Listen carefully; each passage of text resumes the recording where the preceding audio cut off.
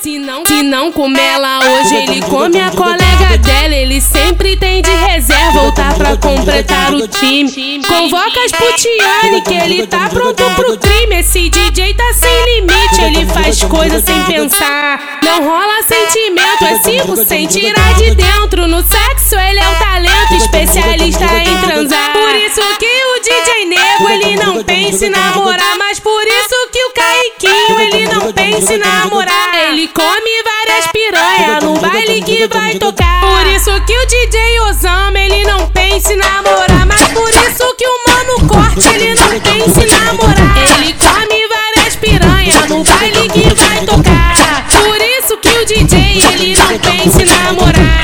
Por isso que o DJ, ele não pensa em namorar. Ele taca a pica nas piranhas, depois bota pra ralar. Por isso que o DJ, ele não pensa em namorar. Por isso que o DJ, ele não pensa em namorar. Ele taca a pica nas piranhas, taca a pica nas piranhas, taca a pica nas piranhas, depois bota pra ralar. Taca a pica nas piranhas, depois bota pra ralar. Por isso que o DJ, ele não pensa em namorar. Por isso que o DJ, ele não pensa em namorar.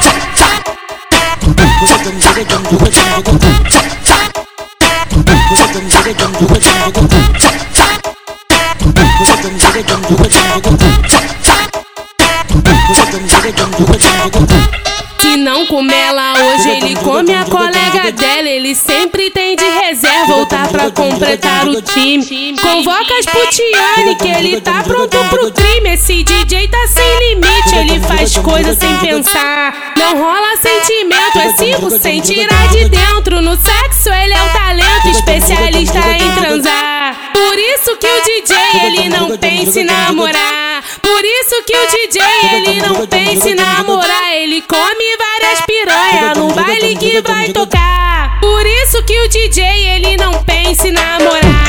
Por isso que o DJ, ele não pensa em namorar. Ele come várias piranhas no baile que vai tocar. Por isso que o DJ, ele não pensa em namorar. Por isso que o DJ, ele não pensa em namorar. Ele taca a pica nas piranhas, depois bota pra ralar. Por isso que o DJ, ele não pensa em namorar.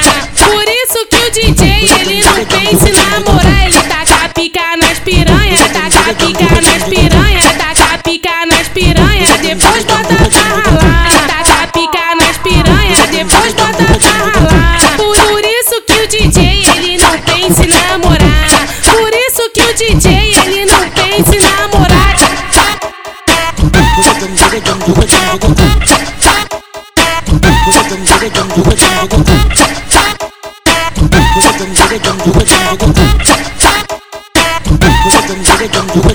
Thank you.